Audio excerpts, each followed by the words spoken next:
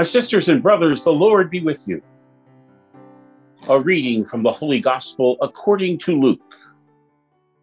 The apostles said to the Lord, "Increase our faith."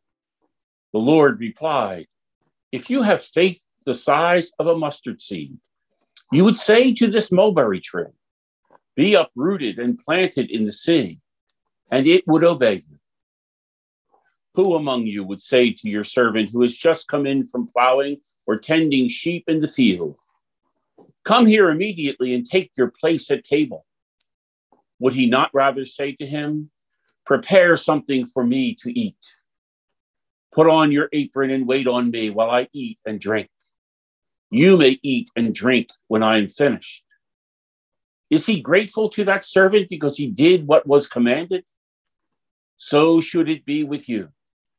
When you have done all you have been commanded, say we are unprofitable servants. We have done what we were obliged to do." The Gospel of the Lord. Increase our faith, the apostles said to Jesus. We don't know really what they had in mind. But what do we have in mind if we were to pray for an increase in faith? Perhaps it would be the ability to understand more clearly the will of God for us in our lives.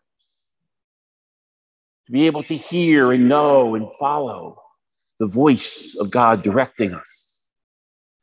Or to know more clearly and see more clearly the presence of God always around us. Maybe like the prophet Habakkuk did in the first reading, it's to be able to somehow see in a world filled with violence and hatred and division that indeed God is still doing something and is bringing something whole and loving and good out of it. But Jesus responds with this little story about a mulberry tree. And I doubt very much that any of us or any of the 12 apostles asking that question had any interest in having mulberry trees fly from their gardens to the sea. Even though mulberry trees can be particularly infuriating, they have delicious fruit in abundance, but they have roots that disturb everything around them. And they have so much fruit that it often falls off the tree long before it can be harvested and makes a really squishy mess on the ground. But still, we don't need to have mulberry trees flying around. Faith is for things that are far more important. But I think what Jesus was saying to the apostles and to us is that faith will let you do something impossible. Not magic tricks, not signs and wonders that entertain and impress, but somehow or another, when you are asked to do something impossible, and you will be asked, somehow, some way in your life, all of us will be asked to do what seems to be utterly impossible. Then faith comes in handy. Faith comes to the rescue.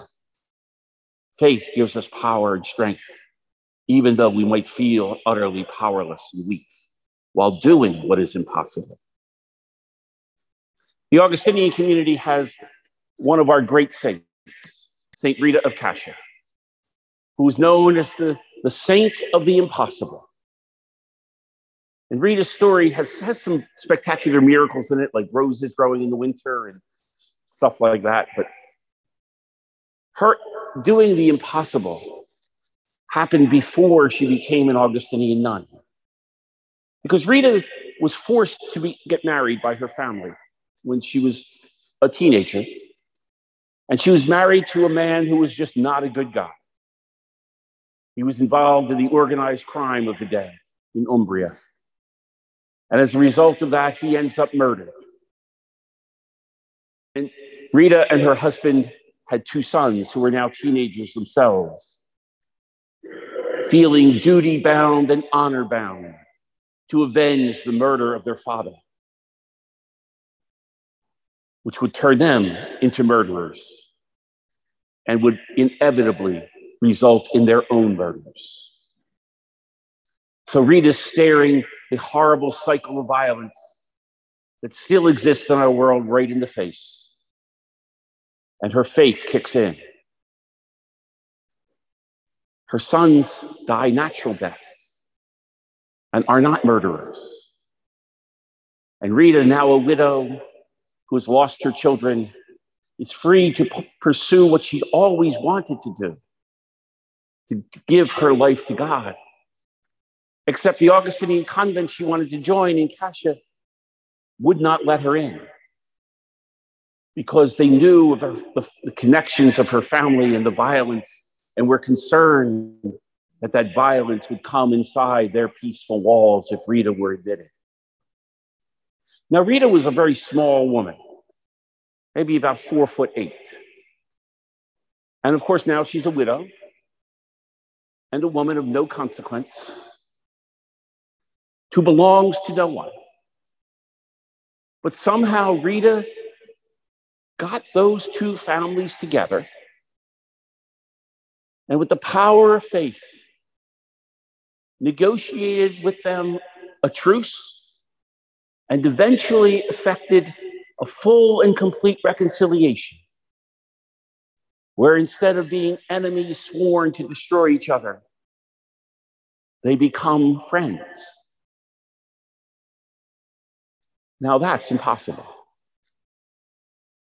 Rita looked at that situation and said, just because it has always been this way doesn't mean it always has to be this way, even if it's impossible. Her faith and the grace of God with her brought that about. Now, we have people doing the impossible all over the place. Many of you, I'm sure, right now, are engaged in doing something impossible. We have people raising children who have enormous special needs. We have people caring for parents and elderly relatives. That's just difficult every day because of its unpredictability.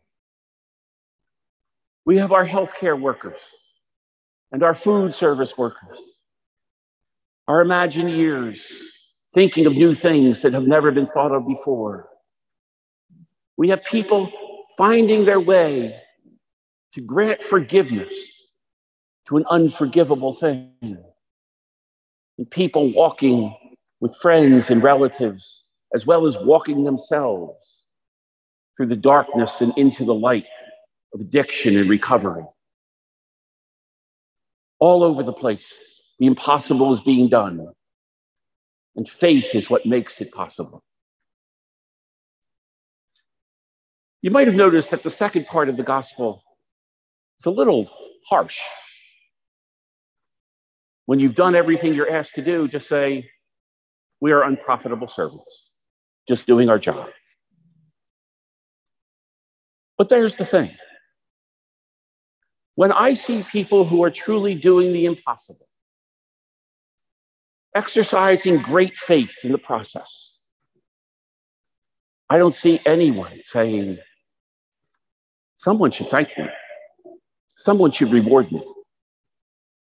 Someone should recognize and see how hard what I'm doing is.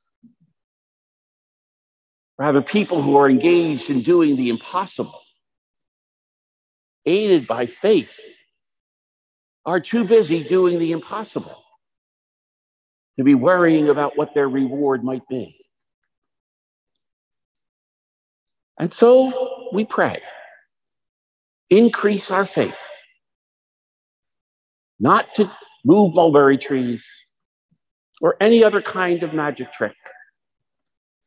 Increase our faith so that when the time comes and we're asked to do something impossible, we're able to do it. When we see something that has always been the case and want it not to be the case, let faith, maybe with a little help of my sister, St. Rita, give us what we need to do what seems utterly impossible.